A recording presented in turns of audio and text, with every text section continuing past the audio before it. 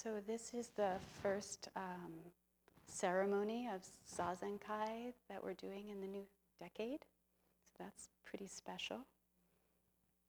We're about a month from the winter solstice, and I feel like even though there is this understanding that the light is increasing, we're not quite in the light yet. It's a slow process. And I love the winter solstice because it's a celebration of a change in, a change in guard from the moon and the darkness into the light. And it's associated with many of our ancestral peoples with a celebration of moon energy, which to me is this energy of reflective light, a kind of quiet, luminous quality of light. And there is in some traditions, ancient traditions, this understanding that the solstice is a moment when the moon gives birth to the sun. And I love that, right? Because they're in intimate connection with each other.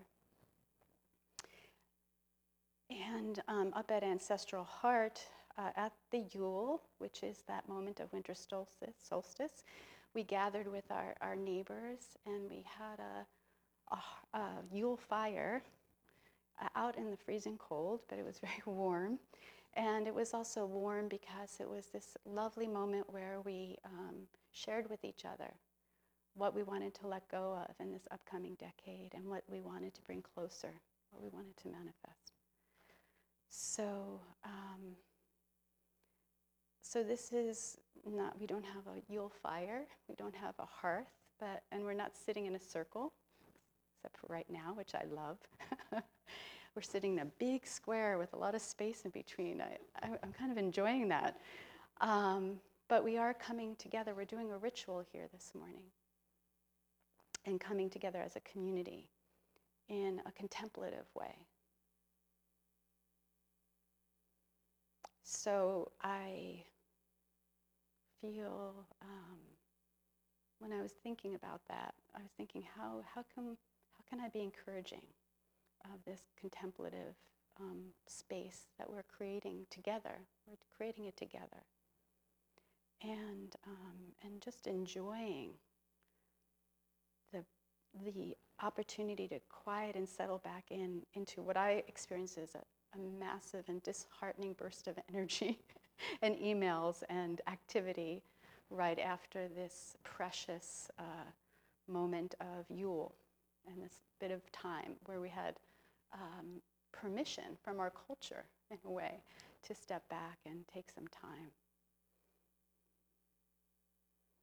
And this feeling in my body about Yule and fire, we have a fireplace there, made me think about the cycles of light. I think it was last Saturday, we had what's called the wolf moon, the first moon of the year, and it was unbelievable. I mean, the moon was, when it's low on the horizon, it looks enormous.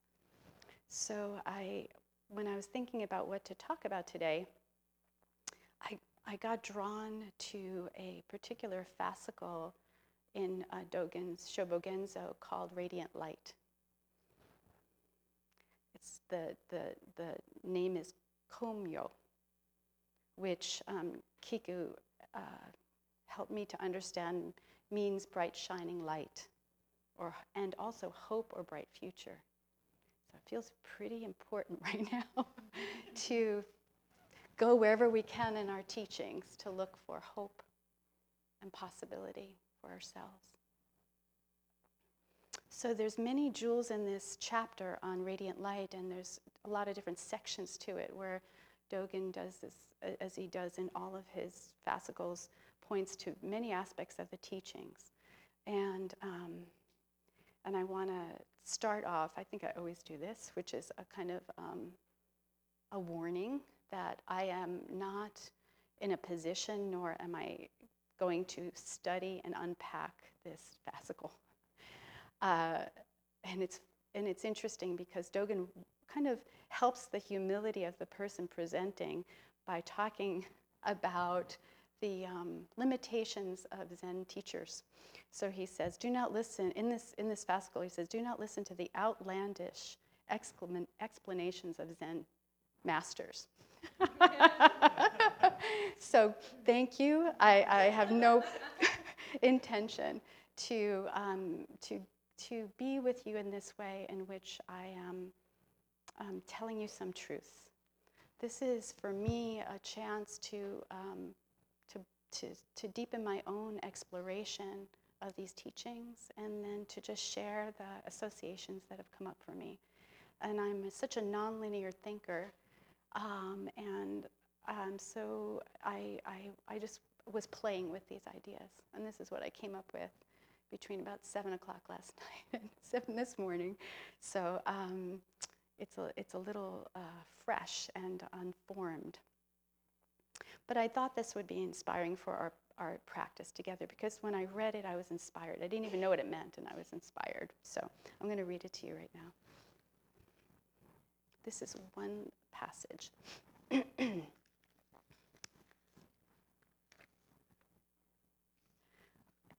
Yumen is a 39th generation descendant of the Tathagata, the world-honored one, the Buddha.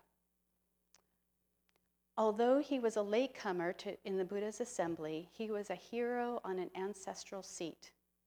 Who can say that a radiant light Buddha has not appeared on Mount Yumen? Once he ascended the teaching seat and he said to the assembly, each and every person embodies the radiant light. If you try to see it, it is totally invisible. Then what is each and every person's radiant light? No one in the assembly answered. And there's often a commentary or an unpacking by Dogen and by others. And one of the passages here says, the assembly was just sitting there radiating the light. They didn't answer with words, they answered with their radiant light. I love that. Yumen answered for them. To the question, what is each and every person's radiant light? His answer was the monk's hall, the Buddha hall, the kitchen, and the monastery gate.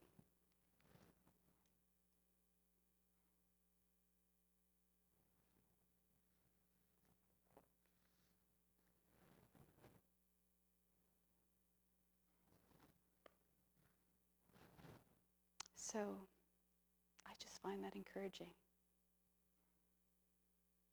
And when I read this and imagine sitting here today, and when I walked in, I thought about each of you as a radiant light, And then when you're all sitting in this square, I was like, oh, it's like a pearl, it's like a set of strings, lights on a string, kind of just extending around the whole zendo.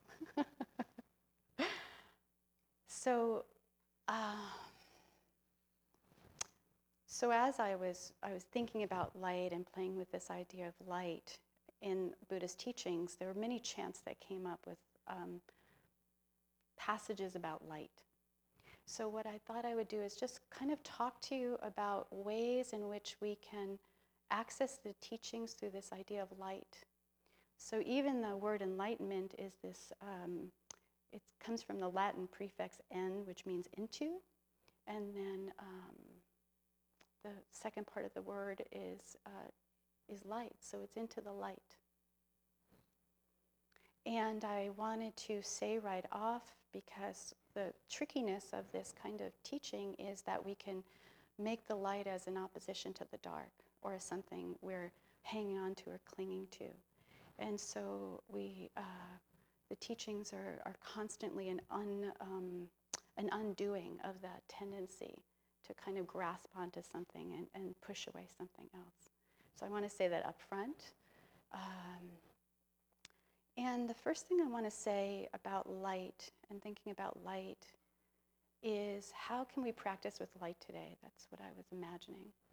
And one of the chants we do, the Fukan Zazengi, talks about when we sit down to do zazen, and in a day like today where we're going back to the zendo and back to the meditation seat over and over, the request is to turn the light inward.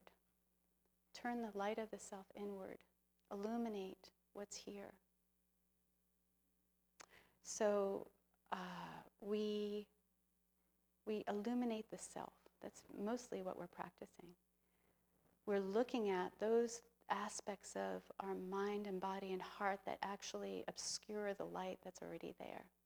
So what we do is we illuminate the self. So you sit down in zazen, and maybe the first thing you notice is your mind. Active, busy, uncomfortable, your body uncomfortable. You just start to see dukkha. We see pain, we see struggle. And also when I think about this teaching of light, which makes me feel so encouraged and peaceful, I immediately think about all the violence and destructiveness in this world. And I think, how can I settle into this teaching of light and include this in? How does this intersect with this? So how do we reconcile right away this teaching on light? And the most important thing, I think, for my work with people is that we don't necessarily believe we are radiant light. We don't see or feel or trust our own light. We don't see the light in ourselves, and we don't see it in others. Or we see it when we're sitting silently, and then as soon as we open our mouths and talk to each other, it's gone. So don't be discouraged. This, to me, is an interesting way to think about practicing with the study of self. You know, you could not see this karmic mind. You couldn't see all of this greed, hate, and delusion in our own bodies if there wasn't already illumination. So, the light of the mind is there, whether you are aware of it or not. The luminosity is there. So if you sit down to zazen and you are racked with a lot of discomfort, could you shift to being with the luminosity? You know, that there's a light already. There's an opportunity to be with all of this pain and suffering in a way in which there's warmth and comfort, you know, or clarifyingness. And, you know, when I moved up to the monastery, I kept saying that all I cared about buying were warm and soft things. It's like, it's cold up there. We keep the temperature really kind of cool. And it can feel, you know, we're getting up at, 4:20 in the morning, and it's freezing in our rooms. So I was like, all I want to do is surround myself with warm, soft, comforting things. And you can think about this, like, I was thinking about this luminous mind as like, if the contraction of self arises as kind of tight or cold or judgy or distancing, or we can kind of just focus on this light, you know? I just had another image. I'm going to an acupuncturist, and she puts this heat lamp right on my belly, you know? And it feels like that's what zazen is, you know? We're just kind of putting the light or the heat right on our bellies, you know, right on our heart, right in our heart mind here. So you can root yourself in the illumination. So that's something you can literally practice with, you know, as an entry point.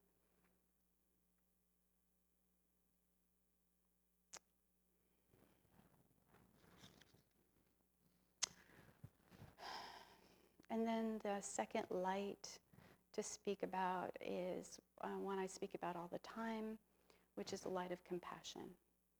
So if you are sitting and you're sitting with your personal suffering, with the enormity of the situation we face as a species, our practice here is to go into it, to get closer to it, to be more intimate with it. I feel like that's all I say over and over and over. That's all the teachings say over and over and over. We can't say it enough. How might I go towards pain? in this passage, Dogen says, those who practice should not be coarse or distant. So this is that warming of the tightness and the distancing and the judging mind. How can I encourage myself with this illuminated mind to enter more deeply into suffering? How do I relax? Just kind of relax everything. And the interesting thing is when we go in and we get intimate with whatever is happening, it does not matter what's happening. It could be the most fiercest kind of hatred, discomfort. We're practicing this out in the world, to look at the enormity of the suffering of fires and storms and violence. If we go towards it and not tighten up against it, there's like a releasing that happens. And there's a tenderness that happens. So that tenderness comes out of the compassion. A couple of days ago, somebody sent me a video of Steve Porges, who's a neuroscientist who wrote a lot about this vagal system we have. So as human beings, we are geared to kind of tense up around threat or danger.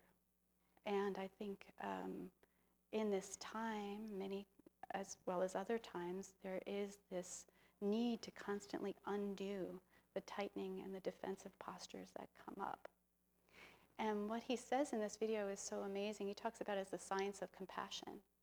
That when we attend to those rigidities, those tensions, could just be like a tightening in the jaw, or a mind that can't let go, it's kind of gripping you.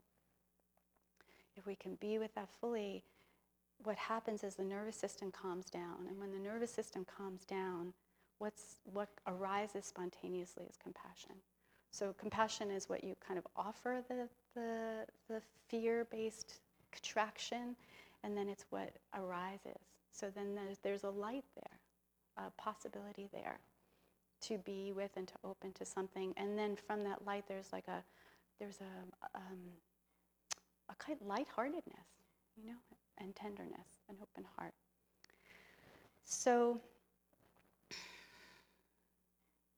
that's another light image to practice with.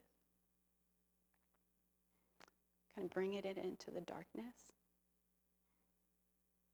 offering it the medicine.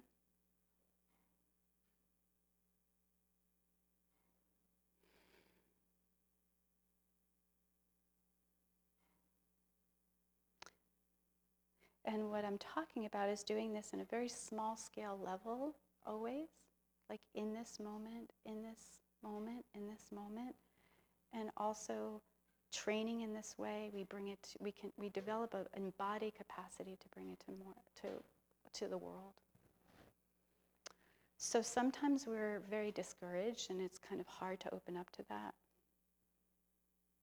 And our conditioning kind of obscures our ability to trust the light or feel into it or offer it this warmth. So we have another teaching, another light teaching, I would say, which is the light of encouragement in our potentiality. So there's a teaching in Buddhism called Buddha nature, which is such a lovely, encouraging teaching, which says that, in my words, like love is a potentiality and a realizable force. Even if we feel 1,000 miles away from it, it's there, it's available, we can return to it and live it. So I have a system that tends towards doubt. Oh, it's the most terrible hindrance. But there is this, it has comforted me through the years when my mind is filled with doubt. I turn to this teaching of Buddha nature, which I trust, I want to trust it. What else do we have? It's so discouraging to think that there is no possibility for us. That, it isn't an essential thing. It's not like we have this nature. It's a kind of, not such a great word to use, but that it's a potentiality in every moment. So we can kind of just think or imagine that there is this, like, even if it's a tiny little spark, this potentiality. And it's a potentiality for all living beings. And in order for us not to divide and hate what harms, we have to believe in the potentiality of every living being to turn out a different way. That this light can't be extinguished, that the forces of domination cannot extinguish it. And as this word presents, Komyo, it speaks about this light in terms of hope, and right future is another interpretation, another way of speaking about it. So we sometimes just have to hold on to the faith in this, whether we can see it anywhere in us or around us at a particular moment. And Adyashanti once said, I think speaking to this, he said, if you don't see it here, you're not going to see it anywhere. So if you're looking for it somewhere else, it's not here, it's somewhere else, we are never going to find it.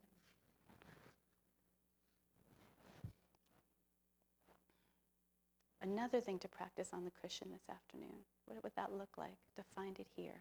Where can you find it? So there's another imagery around light that we chant all the time, which is the hymn to the perfection of wisdom.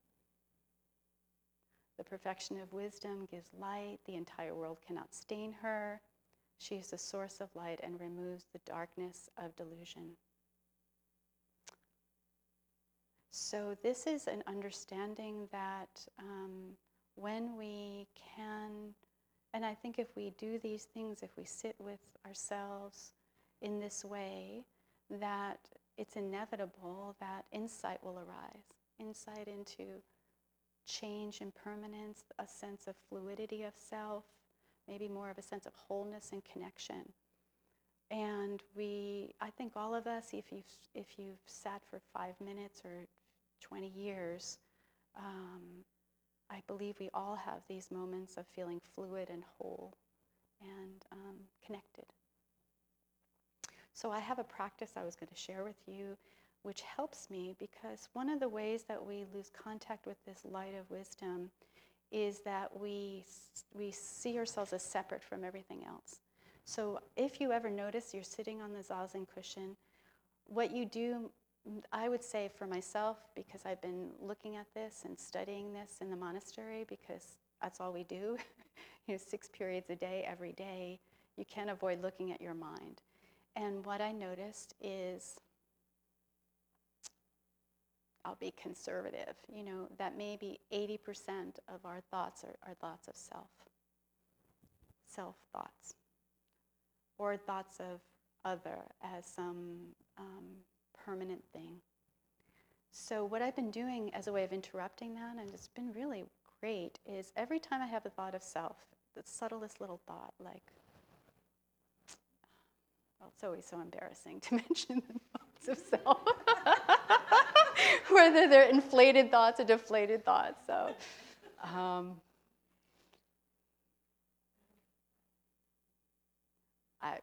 you fill in the blank.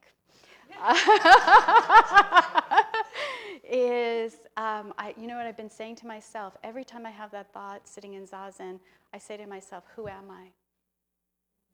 It's like it interrupts it immediately. Who am I? Who am I? As soon as I do that, it's almost like it pops. It loses its juice. And then there's like this almost sense of this lightness, or kind of it pops the mind and it loses its impact. So you can play with this on the cushion today. You're caught in some wild versions of self, bad or good, enlightened or despairing, and you can just say, who am I? Who am I? And the who am I is not like a, okay, now let me figure out who I am. It's rather a who am I that just says mystery, in a way. Who am I? Don't know. And that helps us be freed from this duality.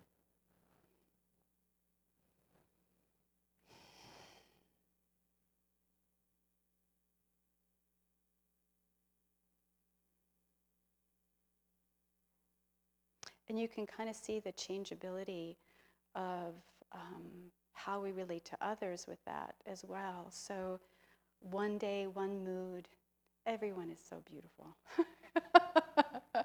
At the monastery, people just seem like these bright, shining beings, The next day, you're tired, you're cranky, they're tired, they're cranky, and all of a sudden, like, all the light is gone. I know who they are, and I want to get away from them, or myself. So you get to, again, the who am I helps to see the changeability of those mind states. So now to the really, this is all different kind of aspects of the jewel of teaching about light. And in the teachings, light will refer to these different aspects, of non-duality or or luminous mind. And this teaching in particular, in this chapter, is really about suchness. And that's why I wanted to chant the Song of the Jewel Mirror Samadhi, which you quickly arranged for me to do this morning. Thank you, Maya. Because there is something that I felt so drawn to around this teaching of suchness. So what happens is when the mind stops grasping things, again, this is not a faraway thing. We all have this feeling. And I want to name it, not because it's something to grab. It's not an experience. It's actually beyond an experience. But we get tastes of it. So when the mind stops grasping, the light of suchness shines through. Dogen says in this chapter, haze, mist, water and rocks, as well as the path of a bird and the profound way are rotating circles of radiant light. So when we can rest back, when the mind stops grasping, and we stop trying to fix, control, manipulate, make ourselves or the world, it's so paradoxical. We make all this effort to do things, to be wholesome, to not cause harm, and then we have to drop it all because we grab onto it, and then it becomes harmful. So how many of us have really harmed in the spirit of not wanting to harm, or making sure somebody else doesn't harm? So what happens is this suchness just shines through. It's just the most natural thing. And Dogen says, again, the brightness which is utterly clear in the 100 weeds. So, again, my life is now, has so much nature in it. So there's all these grasses, weeds out back, and the dogs run through them. And they're beautiful. They're easy to see the beauty in that. And then I leave the monastery, I get on a train, and then I enter Grand Central Station. And there's 100 grasses there, like thousands of grasses running from one spot to another. And they're beautiful too. There's no different than the grasses. But we miss it. We think the suchness, the light, the luminosity is only in the grass, only in the trees, only in the moon, as opposed to all the suffering beings running around.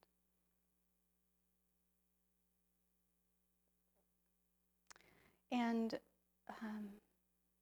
this is, again, as a sign of encouragement, if we can rest this mind and rest back, the other thing that happens is a lightheartedness, to use, again, light.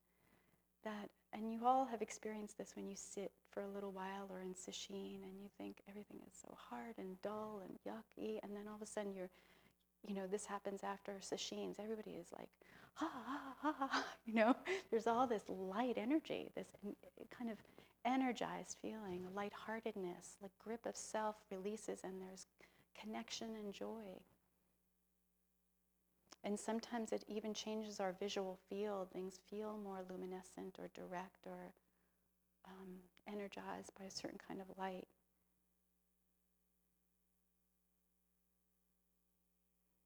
And even suffering beings, even people who are profoundly suffering, or even really caught in fear. It's like you can even feel their shine. I was thinking about Brooke and Greg, who are our neighbors, they just had a baby, And I go over the house and I'm just like, forget about them. Give me that baby. There's something, before the ego and the self kind of fully, manifests, there's something that shines in this being, Not to say they don't cry or they're not uncomfortable, but it doesn't matter. There's just some kind of light you want to go towards, this openness. And then I was thinking also in my experience, being with a lot of beings who are dying, there's also this luminosity that happens. This light in these beings that kind of shines through maybe when the ego starts to loosen its grip. It's very sweet. Such important teaching. So it isn't, we don't have to we don't lose it just at birth, and we don't have to wait till death, to find it again. Can you see through all of our mishigas, which I may not have used that word right, but it just comes up, all of our stuff? Can you see the light there? And there are certain beings that you just want to be around. It's kind of like there's something about their capacity to be connected to that. I think on Wednesday we're doing a memorial for Martin Luther King, and so there are these special beings that appear, these Buddhas, these Bodhisattvas, that encourage us. It's like their radiant light is so strong, we can feel it for ourselves. Sometimes you can even see it as you're walking down the street. Like if I'm not totally distracted in my own shit, and I pass somebody, I'm like, there you are, here you are. We're meeting, light to light. So again, please don't think this is as an experience only or a characteristic of things. It's just something about expressing the whole. We can never see the radiant light fully. It was always limited by the conditions of our karmic mind. But we can sense it. So I just will say one last light that Dogen refers to, or Yuman refers to in this passage. He says, again, if you remember, what is each and every person's radiant light? What an interesting response, huh? The monk's hall, the Buddha hall, the kitchen, and the monastery gate.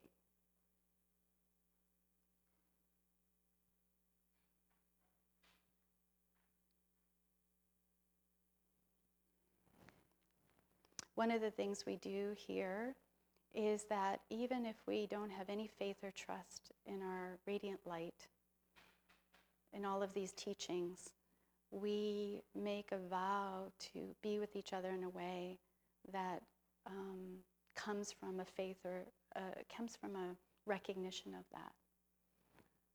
So we may be in a position in our relationships with each other here in the Sangha where we hate each other, we're in conflict with each other, we're disappointed in each other, and yet we still bow to each other. We still care for the things that are here. We want to be in service to each other, this enlightened activity. So this is Dogen's teaching is it's enlightened activity. There's no enlightened being. There's enlightened activity. And we don't have to be enlightened. We don't have to be in the light, living from light in order to do enlightened activity. That's just the doing of that enlightened activity. Just the act of it helps us pay homage to it, remember it, honor it, acknowledge it. So how can we care for things in a way that is radiant light? What would that look like? How do we do things with a deep love and care for all beings?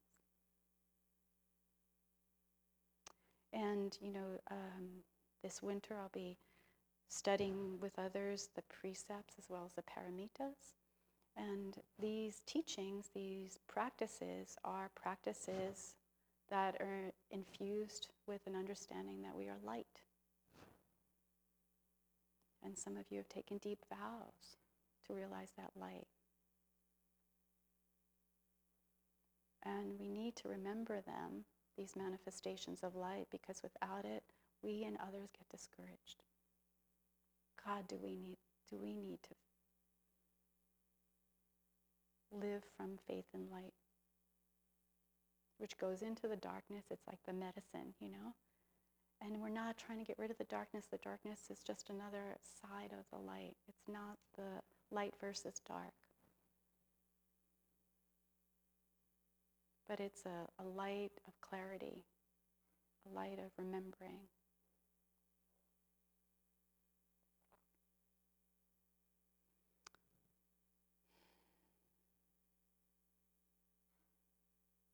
And that's why I think the image of the sun and the moon is so sweet, because I think for me, I'm such an introvert and I love being internal. I love when I sit down to zazen. There's something very nourishing about the moon for me. That contemplative inner practice. And then we don't just do that. We go into the light of activity.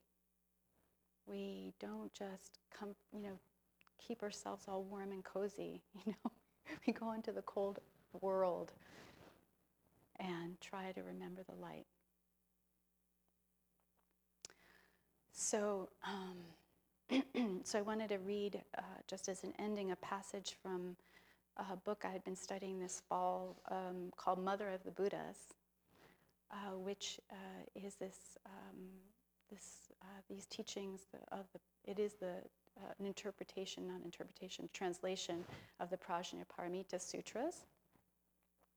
And and just to say, Prajnaparamita, which is, these wisdom teachings, called the Mother of the Buddhas, It's like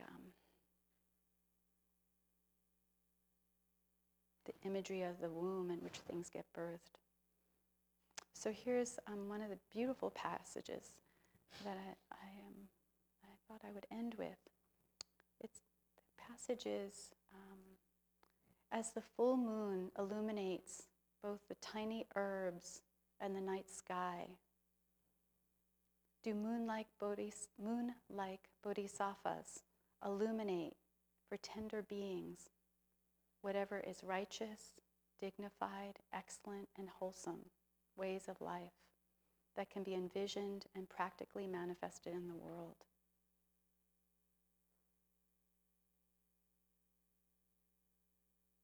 So we do this illumination practice, and then we bring it to tender beings and offer these ways of being that actually are wholesome, tested, embodied, and practically manifested. I love that, because to me this is ultimately a very practical practice.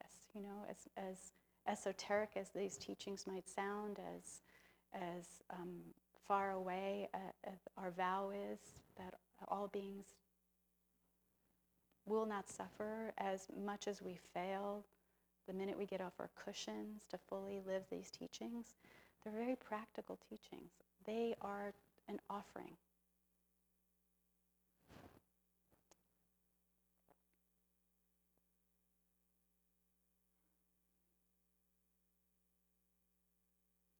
I hope that's encouraging.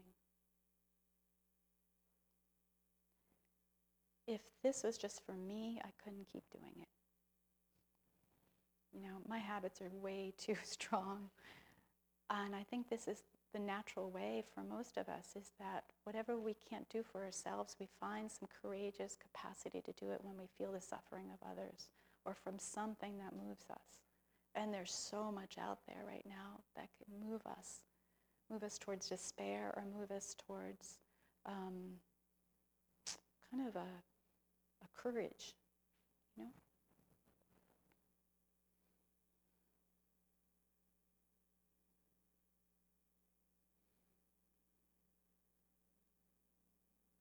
So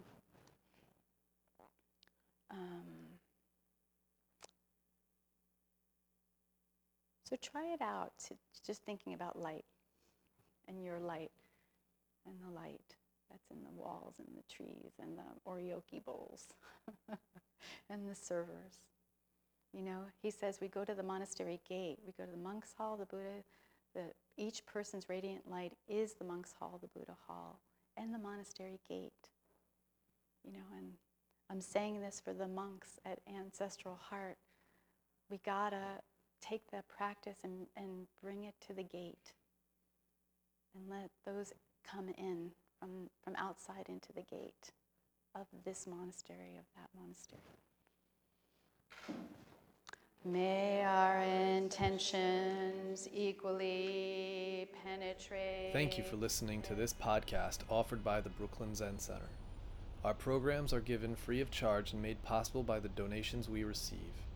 For more information on supporting Brooklyn Zen Center, please visit the giving section of brooklynzen.org.